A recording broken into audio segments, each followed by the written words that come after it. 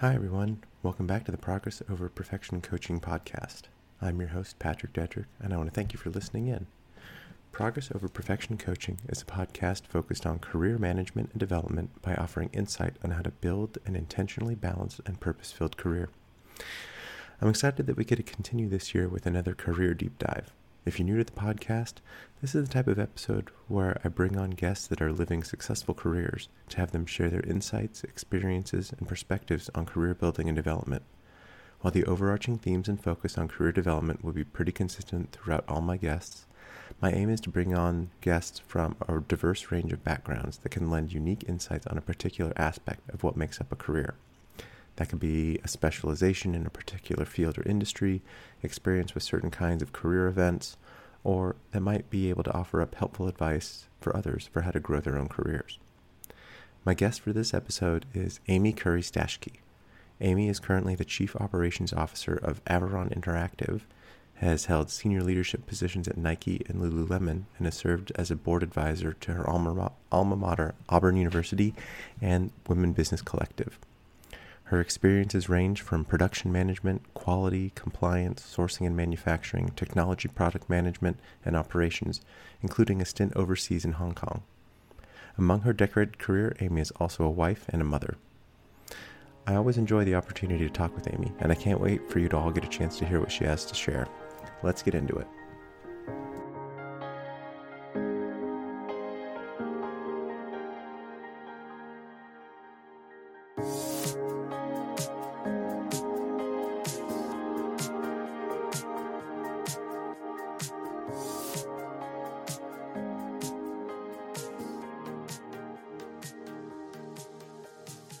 Amy, thanks a lot for the time. Of course. Super happy to have you here to talk through things. So one of the things is as I bring on guests, obviously in addition to being an amazing person that I love talking to, each of the people that I bring on have something that really stands out to me in terms of being influential in how I look at my own career and approach careers in general. And so I think for you, it was really just the sense of profound humanity and compassion that you were able to show in what was undoubtedly the hardest time in my life, personally or professionally. And I think Mm. in a professional setting would have been really easy to just gloss over. But I think we hadn't worked together really closely. We were on the same team, but it just struck me how vulnerable you were in reaching out and just making yourself available. So I think Mm. thank you for that. And I think that's what will always stand out to me about you. Like I said, in addition to being an incredible person and wildly successful and have so much to give. So I just want to start with saying thank you. You're making me blush, which no one can see since they can't see me. But as a redhead, yeah, they can probably feel it. Yeah. There you go. It radiates through, Yeah. but yeah, So no. So kind, Patrick. Thank you. yeah. So yeah, I think maybe with that, maybe you can walk us through your career that you're currently living. Maybe what are the high points that really stand out to you? Let's see. I think the thread of my career, which I always feel like for most people as part of their story is where they're from. So I'm originally from Alabama, and I had my undergraduate degree in architecture from the University of Auburn. And so I quickly after graduate school left and moved to New York City, much to the sadness of my mother, who thought I would just stay in Alabama for forever. So when I moved there, I had a desire to work in the art world. I pretty quickly realized that I would not make very much money, although that's never been my goal, but enough money to pay my rent, right? So I ended up marrying the sculptor. So I vicariously lived through the art world with him. But I happened to get into the art world, but also into sourcing and manufacturing. So I worked for Sotheby's Auction House and uh, did a lot of the production of their coffee table books and catalogs and things. My father, it's always interesting what makes us do what we do in our lives, right? My father is a fantastic salesman and he worked in manufacturing for a long time. So I'm sure there's a lot of influences there. And then my mother comes from a really extended family in Florence, Alabama, a lot of whom worked in the factories in Alabama, in jeans factories, in Lee Jeans, actually.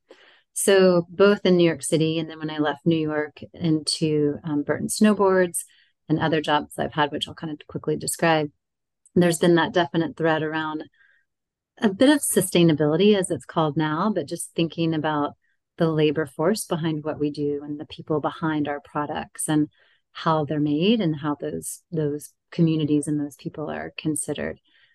So in New York, that's what I did there for many years, and then kind of did the antithesis, moved to Burlington, Vermont, out of the big city into the little tiny city, which is the best little tiny city in America, in my opinion, and worked at Burton, which was fantastic, small, privately owned, action sports company. And also a thread in my career is around fitness and health and wellness. And although I am and was the world's worst snowboarder, not a lot of snow sports in northern Alabama as a child.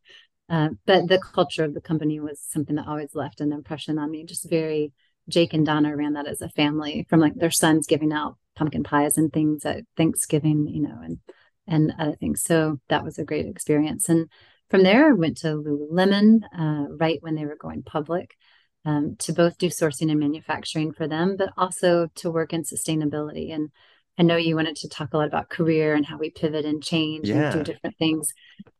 I technically, formally, didn't have experience in sustainability, but yet I had a passion around it. And I think that's an important thread as we continue to talk, is passion and ambition can make up for formal education 9 times out of 10.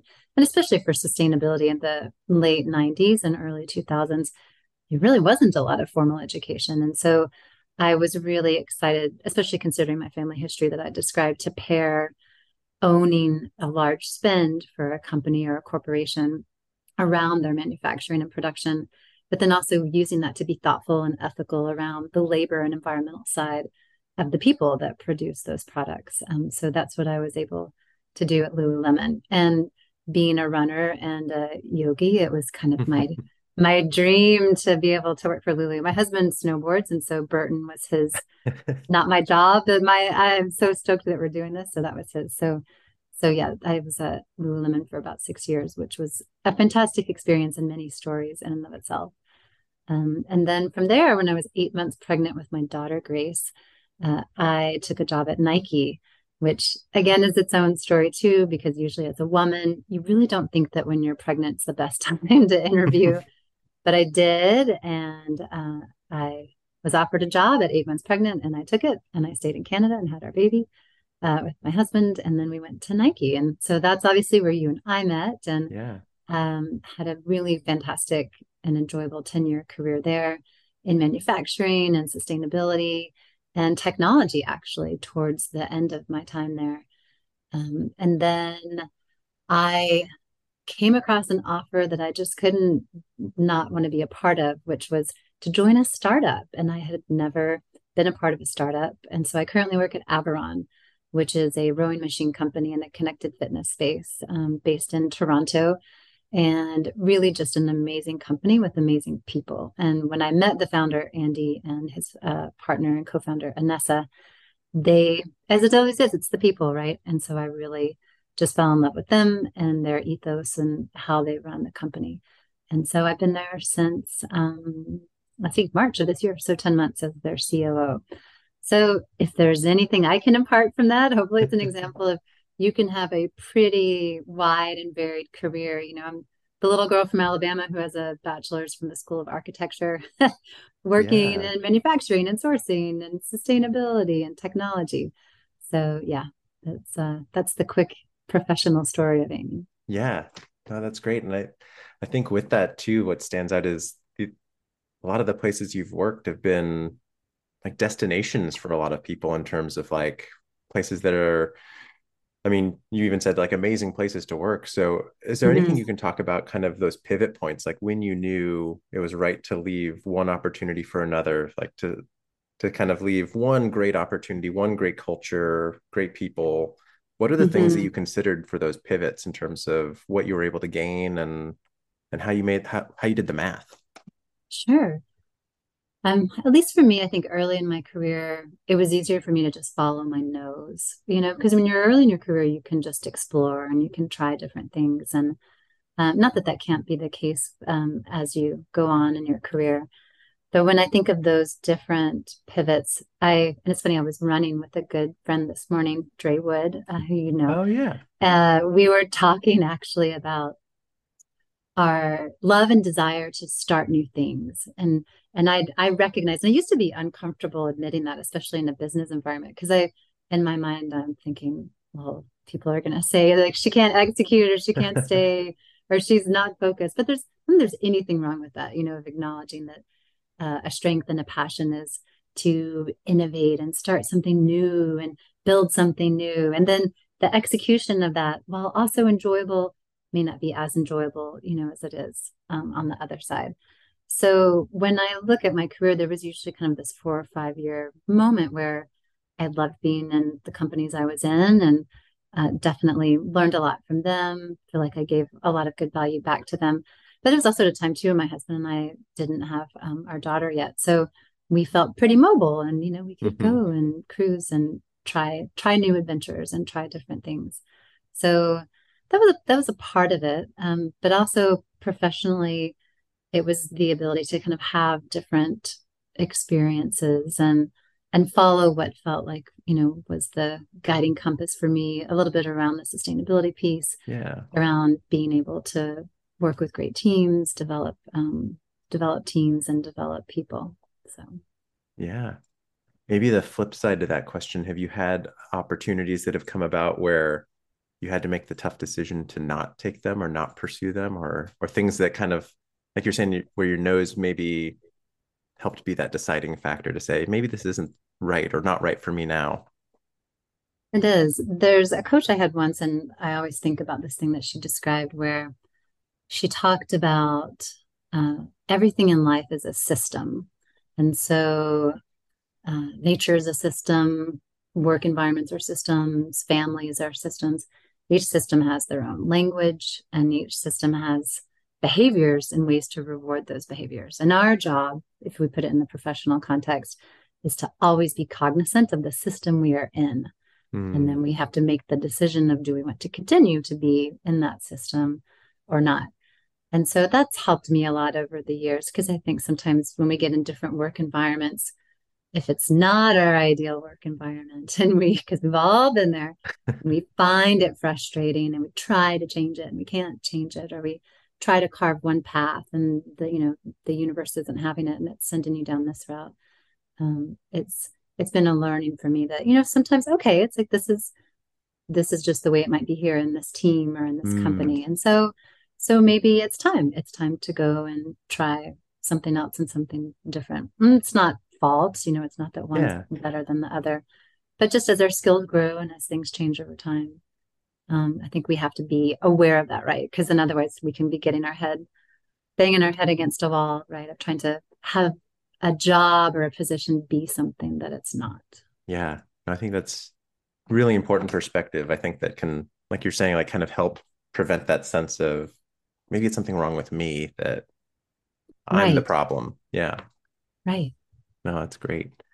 Kind of on that sense of there being systems and every work environment is its own system, that I think it's pretty common, maybe in your experience, I think maybe more stereotypically, it's common that it's really the what you deliver in those systems and in a job, and kind of the how much you deliver, or what's really kind of rewarded and what gets you to that next step. And I think you've as you talk through your career, there's no question that you can do that well. But I think again, it's what stands out as being exceptional about you, as I remember you, is your how and kind of how you approach that. And I'm wondering, can you talk a little bit about how you come up with your approach and how you don't let the execution and the KPI and the metric be how you show up? Yeah, I think it's something too that I would attribute probably to my dad, who I'm sure I will probably end up inadvertently referencing often. He he is the master at pulling other people out from the background and getting them to be their best selves. And that can be the checkout woman at the grocery store. You know, it's not like Mm-hmm. it has to be people he's known for a long time. He's just exceptionally good at it and was in his career and just as in life. And I can remember as a child, even almost to the point of embarrassment, you know, where you're at a restaurant and he's got to know the life story of our waiter. And it's like, okay, Dad, this is not necessary. But I really appreciate that about him a lot. And he actually just went through open heart surgery, and I had Mm. the pleasure of like doing laps with him on the sixth floor of the hospital as he was recovering. And there he is in his messed up bed hair and his hospital gown with the back out on his walker, which he hates, like doing laps around other patients, but cheering them on and saying like, "Come on!" And anyway, he's just Mm. been an amazing example in that way. But that's translated a lot into how I work because I will always, no matter how confident I may be, I will always be the little girl from Alabama. And that's not that that's a bad thing in my Mm-hmm. mind, but it's a humility, I think, piece and a humbleness too. But part of that is being able to bring people together. I find immense enjoyment in collaboration because then you get to be curious about other people. And I personally am really fascinated in other people's stories and other people's journeys. Mm-hmm. Um, Even when I had that first job in New York City that I referenced, and it's my first big girl job, and I've got my suit and I've got my high heels, and I'm walking the streets like I'm something. And I remember when I first met the CEO of the company at the time. And so, of course, in my mind, I'm thinking, oh, he's going to be so smart and he's amazing and he's the superhero. And of course, he was a smart man. But as I got to know him over the first weeks and stuff, I realized, well, damn, he's just he's just a person. He's Mm. a person with a story, and he's just in many ways like the rest of us. And so I think that even started that curiosity early in my career. Well, if he's just, a person like me and he has this really cool job, well, then why can't I? Or the inverse of Yeah. the woman who's his EA, like, why, or his executive assistant, why can't she also be CEO? And so I think it's really fun to hear people's stories and understand the potential that other people have and to give them a platform to realize it. And in my opinion, too, I've only realized that by having that provided to me and also having it taken away from me. Mm. Because we've also been in job situations. I think that's a safe assumption, right? Where we haven't had managers who provide that for us. And sometimes that's how we learn best, right? Is through the harder moments and times. And so it's been Yeah. realizations of, hmm, that is not how I'm Right. gonna lead people or be peers with people or work alongside people. So I think that's a part of it, right? Is like having that collaboration and forget titles, ranges, or wherever people are, but just bringing everybody together and seeing everyone's skill set to contribute to whatever the goal is in the moment. Yeah. I think a couple things from that I really loved is like you were saying, you see something that you don't like, and at the very least, it's almost the bigger gift than finding something that you want to attach to. It's like, nope, I can check that off my list.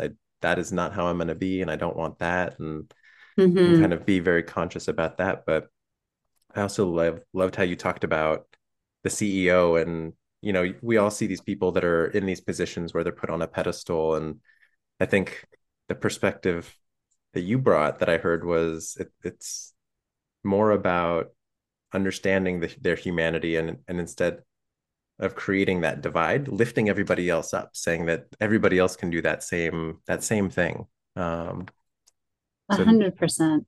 yeah. And I will issue the disclaimer too that as I talk about these things, I will say that I have made my more than my share of mistakes, and I've also learned through those along the way too. There was one example which stands out to me from my career, and I think the advice I would impart in this is always trust your gut, but things that you take as common, meaning, oh, I think this, but I'm sure everybody else thinks this way, or I Mm-hmm. assume this, so I'm sure everyone else does this.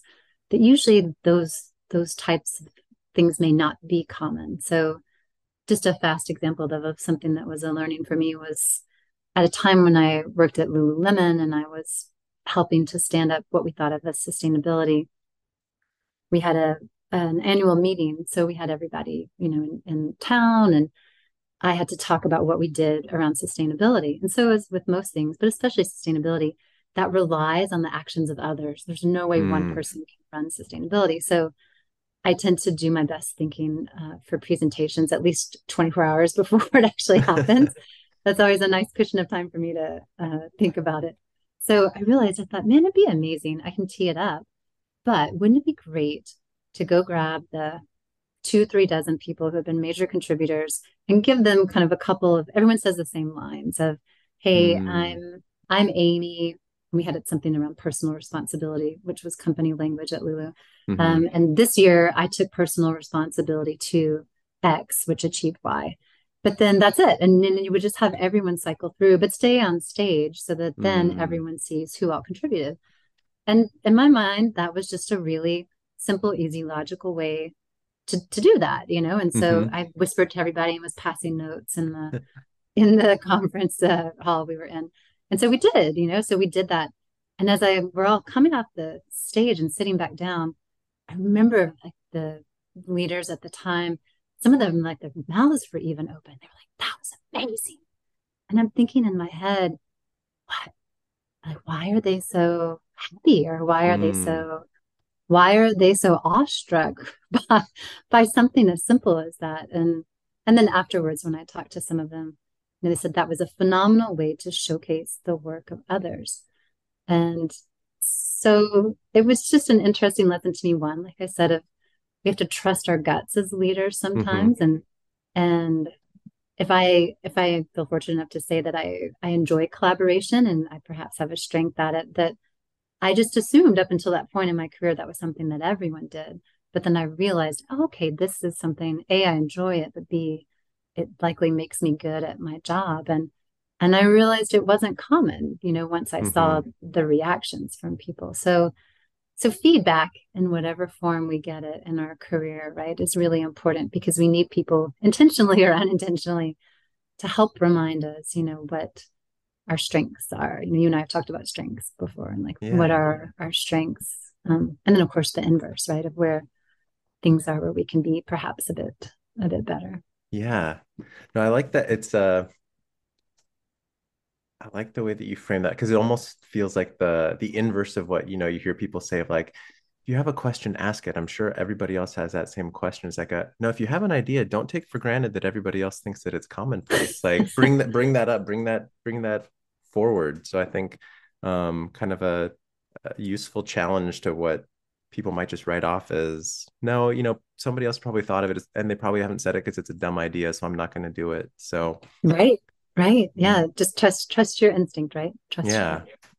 Yeah, and I think I love that example that you had from Lulu and just kind of the highlighting the team and kind of bringing the team Mm-hmm. forward. And so kind of shifting gears a little bit, like that's how I've known you as well in terms of being an advocate for others and in particular at Nike being part of, women's leadership teams. And I'm wondering, Mm-hmm. you've been at a few different companies in the sporting goods, apparel, or action sports kind of space. And I'm wondering if you can talk a little bit about we could go, I'm sure, a long time, and there are much more qualified podcasts to talk about it. But can you talk about your experience with kind of gender bias in that space over the span of your career and kind of how it's changed? And I think what can people do that's maybe easy, a small easy thing. None of it's going to be easy because it's a system to work against. But Mm-hmm. just love your thoughts in terms of how you've seen it change and where you see opportunities.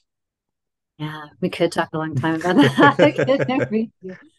If I start with Burton, and this was part of my own learning too, and my leadership of knowing your system, right, and where you're in.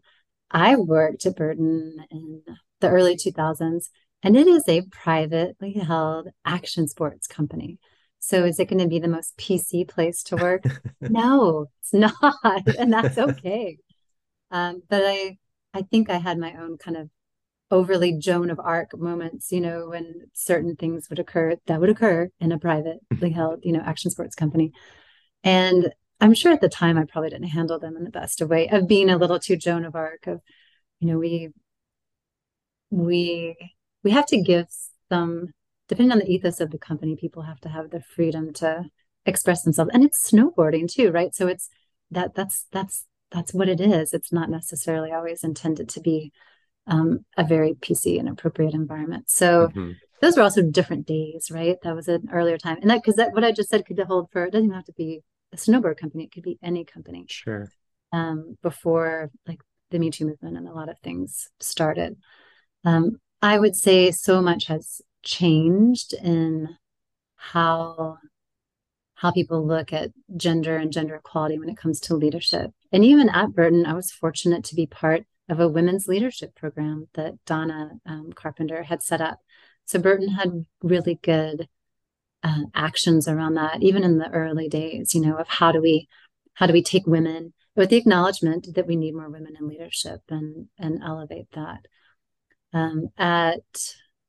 At Nike, there's a lot of good efforts in that space too. I think the best thing that we can do, I'll use an example I shared at a talk once at a particular company where I was in a talent planning meeting, and obviously multiple genders are in this meeting and in this discussion. I was in a talent planning meeting and someone brought up an individual and they said, "Hey, I recommend this individual for a promotion." And another person in the room piped up and said, "Well, that person is very quiet and they don't talk a lot. And I don't think that they're worthy of a promotion because they're quiet. They lead too quietly." Mm. And so one would think that that would be a woman because that's how, women can sometimes be seen or portrayed as leaders. But it actually was a man. And Mm. it was one of the most uh, respected um, leaders within the teams that the teams deeply believed in. He was a fantastic and still is a fantastic advocate for people. But because he didn't fit this norm in the Mm. company of this is a leader and they sound like this and this is their gender and this is how they behave, this is how they sit in meetings, blah, blah, blah, blah, blah. Regardless of gender, they weren't considered a leader. So I think in the past, probably 5, 6 years, that's been a big focus of a lot of women's leadership groups and different companies is if you're only going to focus on women's leadership, you're not going to get as far as you might want, right? It's just around the equity to the opportunity. Hmm. So if we make sure that everyone has equity to the opportunity and we're really open to it and we'd have the right structures in place, to help make that happen, then that's where things start to change because you see a lot of women's initiatives and women's groups, but they're swinging the pendulum too hard in one direction. So I think there's a great conversation that's started around leadership and how leadership can't be one personality or one character type, but it has to, diverse teams. It's very simple Yeah. and then, right? Diverse voices, diverse teams give you the best results. And so it's just how you build it. Yeah. It could be a long conversation, I couldn't it? There's know. so many Yeah. threads for that one. Yeah. Yeah. I think too I mean, to carry that further, I mean, not like we need more meat to to leave dangling here because we won't be able to Right. get into it, but I think too just that idea of kind of bias for similarity when you look at even like Hmm. hiring for like cultural fit, right? The idea that, well, you want a good cultural fit. Well, then you were looking for one very specific thing that like a very specific mold that Hmm. maybe doesn't yield the best results or maybe speaks to kind of that environment that you just talked about where certain individuals are discounted because they don't meet certain expectations or fit a certain type. Right. And it's deeply complicated, right? Because it's generations of unconscious behaviors that we're trying to unspool. And we all are, it's not as if we're just pinning this on white men. I mean, we all have biases and we all are either aware or not aware of them. So yeah, this is where, L&D teams and training and not training in the painful sense, but even I got a lot out of the unconscious bias training I've done because it's helped Mm, me realize, oh, well, I might like this one particular candidate because she's a lot like me, or I think, right. we so but that of course then requires the person receiving the training to be open to what they're learning. So yeah, L&D teams have good job, or learning and development teams have good job security for Right. Yeah, for the near absolutely. term. Yeah, I think on that sense of self-awareness, is there anything that you would have as advice in terms of maybe you've learned as you've gone through the trainings to help make sure that you're receptive and open to receiving that kind of training in the right way? I think just like I said, the acknowledgement and knowledge that this way to solve equality to opportunities in the workplace isn't up to just one individual or one Mm. age group or one gender group or one leadership team. And we all have to think about it. I even had an example of on one of my teams, a young man who's kind of at the manager level was hiring 4 analysts, and 3 of the positions were open. And so I said, "Hey, come with a slate of candidates and let's talk through it." So he came with a slate of candidates, and for each role, he had 4 open slates, open spots, and 3 were men and 1 were women in each of the slates. And I was like, "Okay, we always lead with questions, right? Help me understand your logic. Mm-hmm. Take me through this." And so he's like, "Well, this guy, here he reached out. He was really proactive and had just gotten wind of it, before we even posted the job. So I think he would be great." And, the other guy in my mind, I knew was a lot like the manager. And so Mm-hmm. I could see why he landed. And so I said, "Well, why aren't there more women or people of color? Or why isn't it more diverse?" And he said, "Well, this is just where I landed. And we didn't have a really diverse applicant group." And I said, "Okay." I said, "Do you know anyone that would be amazing for these jobs that's not on the list, that is more diverse?" And he said, "Of course, there's this person, that person." And I said, "Well, go talk to them. Tell them that you think they'd be great for the job Yeah. and that they should apply." And he thought, okay. And so he did. And so it was about 80% of the people he reached out to did apply. And for 2 of the 4 roles, we ended up hiring those people. So I think it just takes it Mm. takes effort too. It takes effort by HR and recruitment and then the manager themselves. Because in some cases, maybe someone isn't aware of the job and needs to be made aware of it. Or Yeah. with one of the women, we'd known her for a long time, but she was really shy and she lacked a little bit of confidence, but we knew she was a rock star.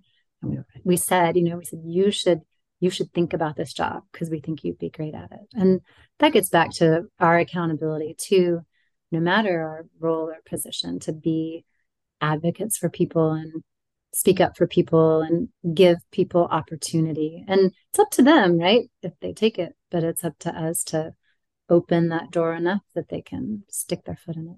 Yeah. That's great because I think too often there's that excuse of, well, the pool was just shallow, the candidate pool was just shallow. We didn't have a lot to draw from. So really takes that excuse off the table. And like you're saying too, it's still up to Mm-hmm. the candidates once they get reached out to, it's up to them. But Mm-hmm. it's doing more than just saying, well, if they apply, then they're interested. And if not, then we'll go with what we've got. Mm-hmm.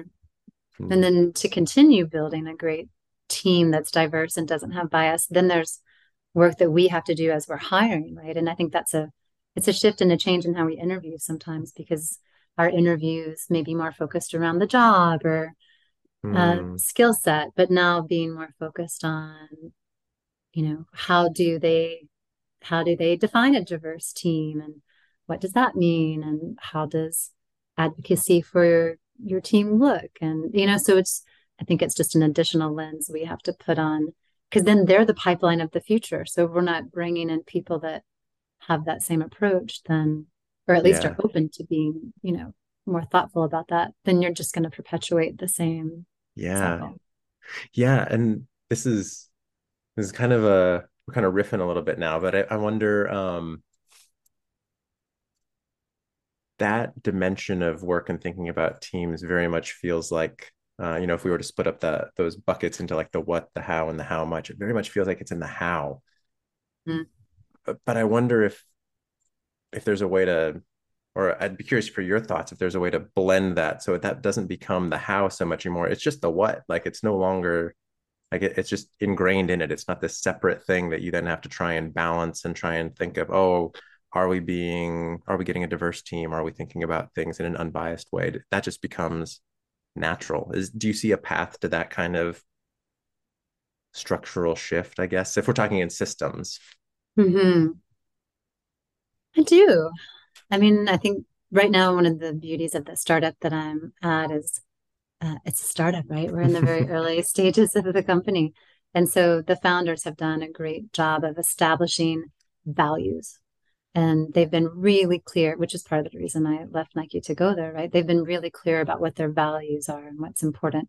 And we talk about it a lot as a company, and even how now we're doing our year-end CFE process more formally than it's been done Hmm. before. So we're looking at values. We talk about values at all of our meetings. So when we think about the what and the how, to your question, yeah, even in execution, the values component is can be woven into both of those elements.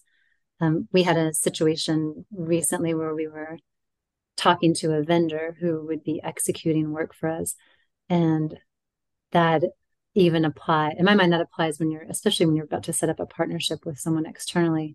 If they don't share your values, then that partnership is potentially, gonna have, and as much time as you've spent in kind of the manufacturing and sourcing world too, you understand that.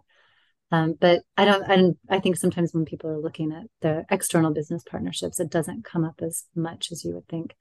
Mm. So yeah, the values component should very much be woven into that. And you can still separate the how and the what from like Hmm. the strategic and the execution. But um, yeah, I would say you want values woven into everything you do.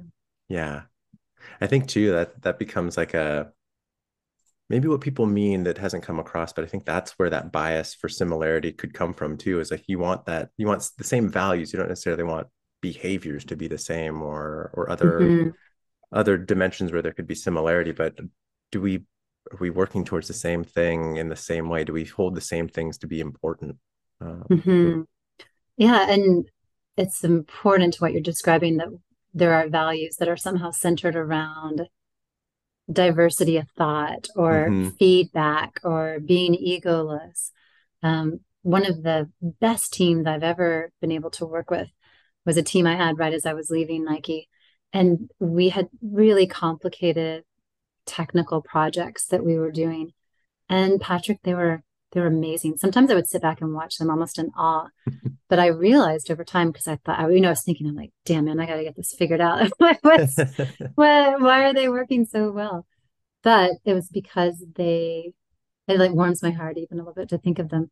They were not just a tight knit group, but they were a group that deeply respected each other. And it was a mix of business mm, experts, engineers, developers, subject matter experts. I mean, a whole swath of people, but they were really honest with each other and they mm, respected each other, but they had brutal honesty amongst themselves and deep passion for what they did. And so as we were developing these technical products and new features, if something didn't work, one of them would look at the other one, no matter if, who was in the room, and they would say, I don't know if that's the best idea you've had all month, and then we'd sort stuff through, and they were just really successful in that way. And we had a work environment where people could do that, and there was no repercussion or punishment, or mhm. people could elevate risks, and they were rewarded for elevating the risk and not penalized because a risk was Yeah. present. And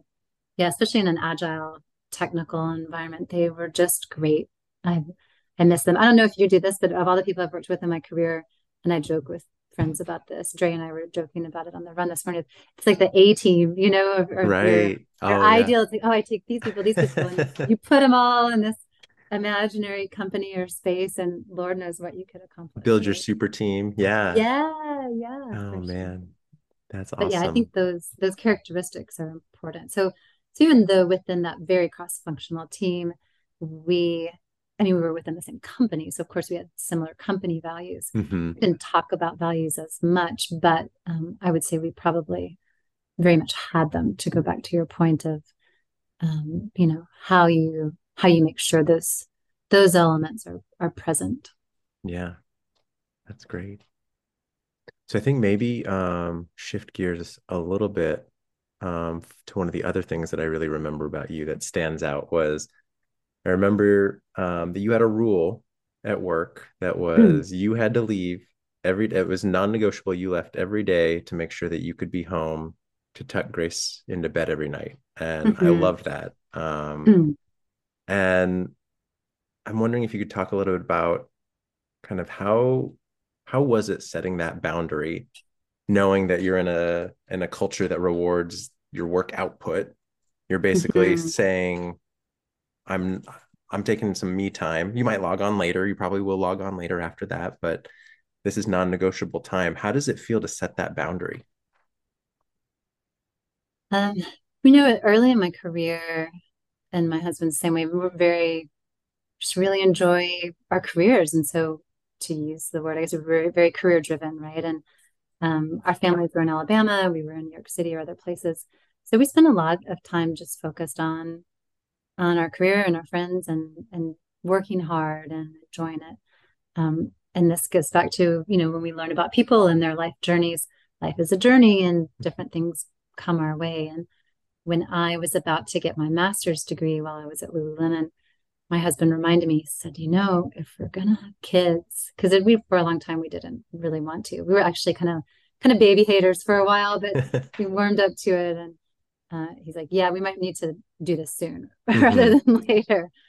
So when in my own journey, what's given me a lot of insight into what's important and how I prioritize is when I was at Lulu, I was pregnant and I gave birth to our son, whose name is August. And he had a very rare brain disorder and he passed away when he was 5 days old. And no one foresees those things. And no one should, no parent should outlive their children. You know, I many times, you know, I just don't even try to describe it because there are not words for it. But that experience of losing our son was, it brought me many learnings. And sometimes I don't even like to describe them as learnings because again, it's very difficult sometimes to Mm-hmm. have language for those types of things. But what I do always carry with me, I'll put it that way, is a deep clarity for what's important because I remember leaving the hospital in the dark parking garage without my child and looking out on the sunny street in Vancouver, British Columbia from the back of my car and seeing all these people, you know, just walking around doing their thing. It was painful, like the sunlight was painful. And you know, you just re-examine. And I don't know if you re-examine, you just really are aware. You're very hyper conscious Mm. of what you're doing and what you're thinking, of who's around you and what's important. And that has stayed with me for a very long time and it always probably will. So it helps me, that experience with my son gives me endless permission for me to take a stand for what I know to be important. Because in those very hard moments, um, my husband looked at me once and he said, we have to simplify our life. And Mm. this was before we even lost our son. And I know, and he didn't have to say more because I knew what he meant of, yeah, arguing over who didn't wash the saucer and the sink and, you know, the things that consume Yeah. our energy and what we do. It's pointless. And we all get to those spaces in our life and we hit those different bottoms of not behaving as we should or being who we should. But I realized I didn't want to spend the rest of my life.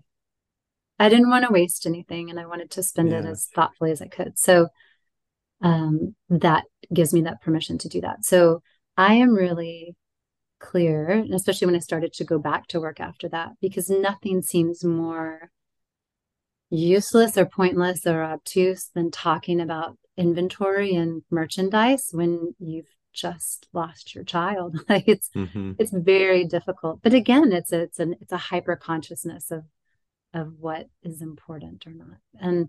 And so my own path for that and is to be really specific around my priorities are my family, my health, and then my job kind of comes right after that. So my health, I need to move. And if I don't exercise 6 days a week, I'm a grumpy, grumpy gal.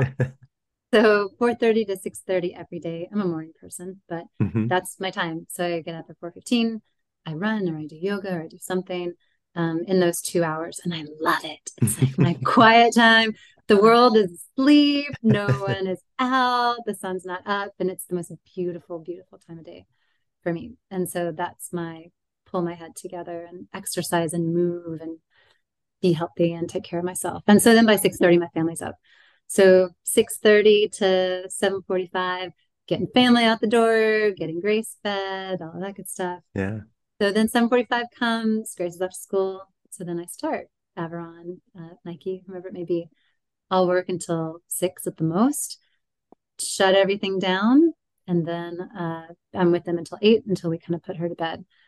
And are there some nights where I might log back on, or is there a night sometimes, where I have to say, hey, Grace, why don't you read a book beside me while mommy Sure. does some emails? Yeah. For sure. But it's not an every night thing. Because again, I want to be with, if I only see my child and my husband a couple times, a couple hours during the day, I want it to be thoughtful and a good time. So I also don't do a lot of work at night because if I'm Hmm. getting up at 4:15, then I kind of need to be asleep by 9:30.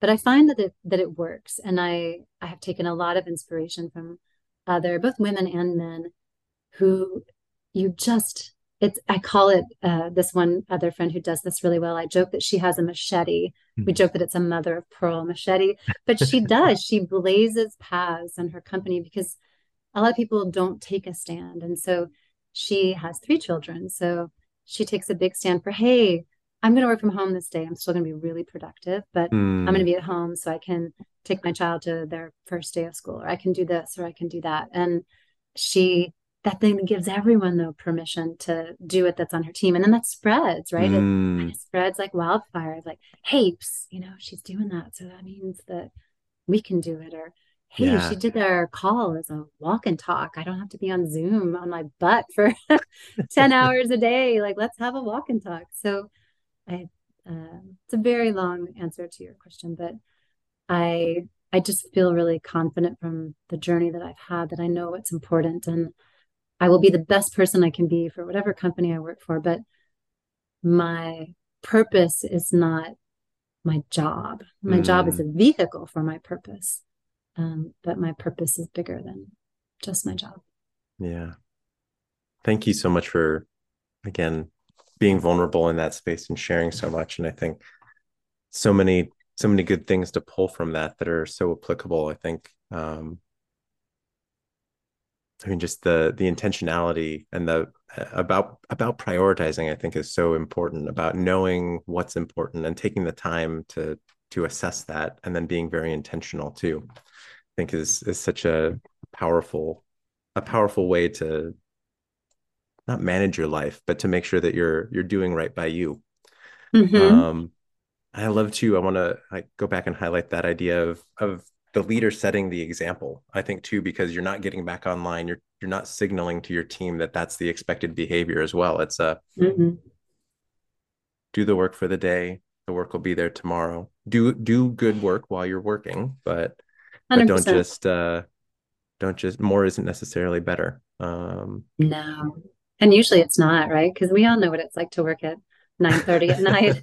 We're tired. You're We usually should. sending the angry emails you have to go retract the next day. Yeah. What do you mean? I've never done that before. Yeah, you're totally right. We're not. And I think that's the purpose, right? We want to be our best selves in this life. And if we're working 14 hours a day, probably not when we're our best selves. Like we're our best selves when we're outside or we're with our family or whatever it is that Yeah. gives us energy. Yeah. Well, I know we're almost at time, so I like to wrap up hearing the coolest thing that you've ever done in your career. However you want to define cool. What's the biggest thing that left you the most awestruck? Like, this is my career, this is awesome. Or I love this.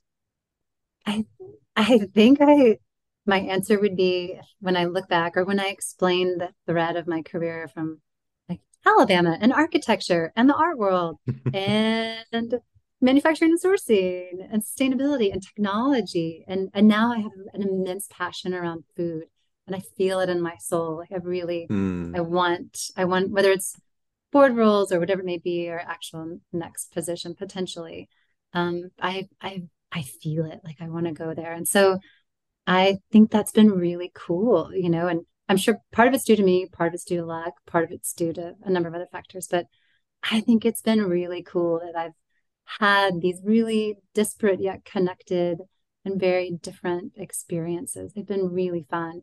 And for myself as a learner and someone that always wants to be learning something new and doing something different, I feel really fortunate to be able to have done it. That's great.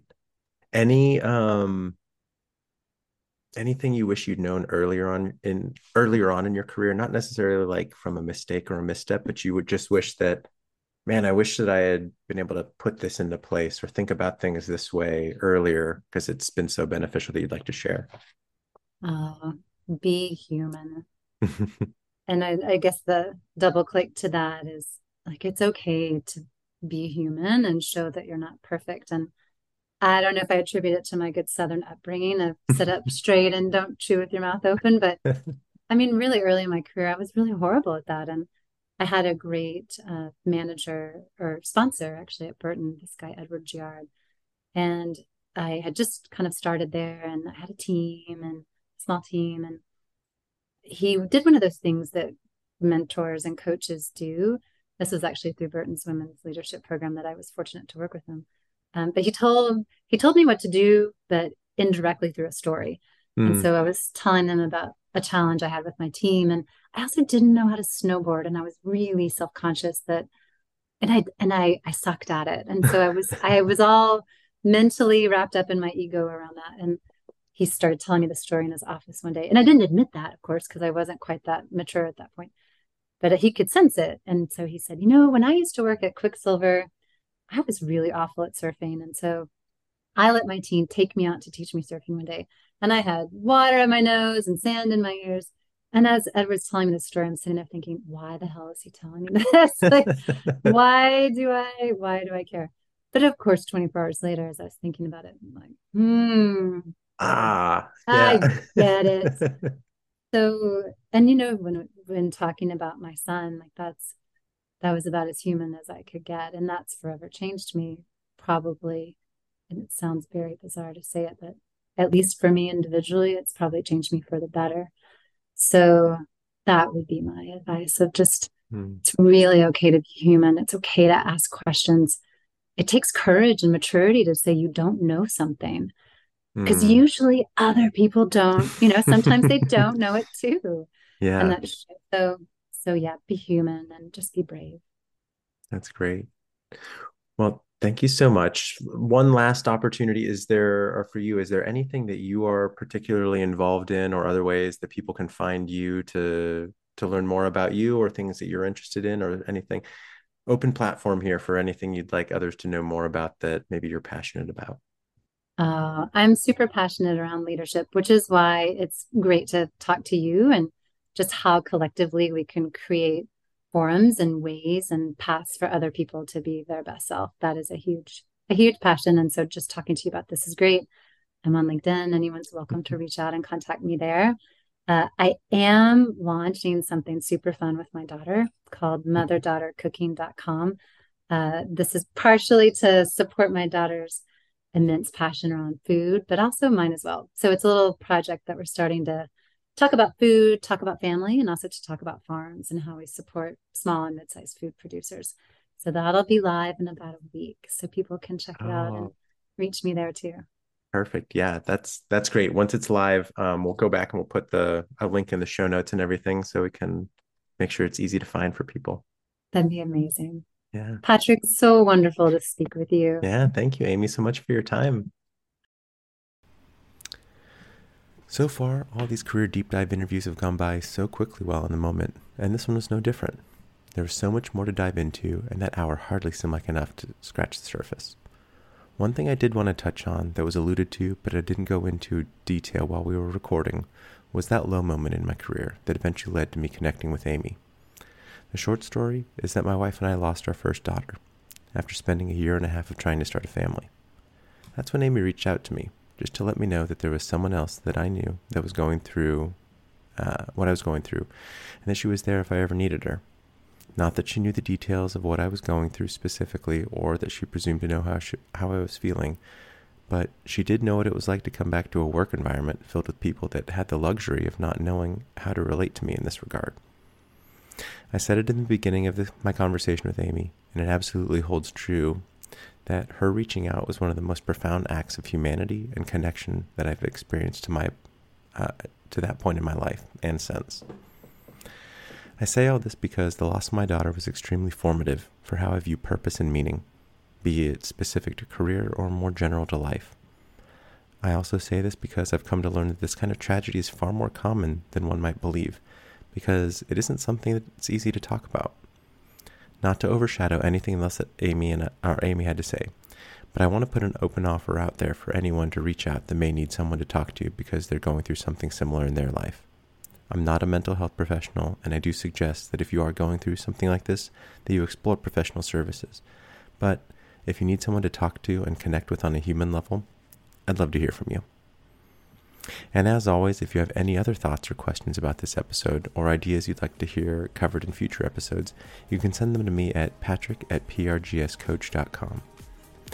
If you also have a unique career story of your own, or feel as though you have something to offer the world as far as career development advice goes, I'd also love to hear from you. And with that, I'll sign off with, a certain kind of perfection can only be realized through a limitless accumulation of the imperfect. Thank you again for listening in, and we'll talk more in our next episode.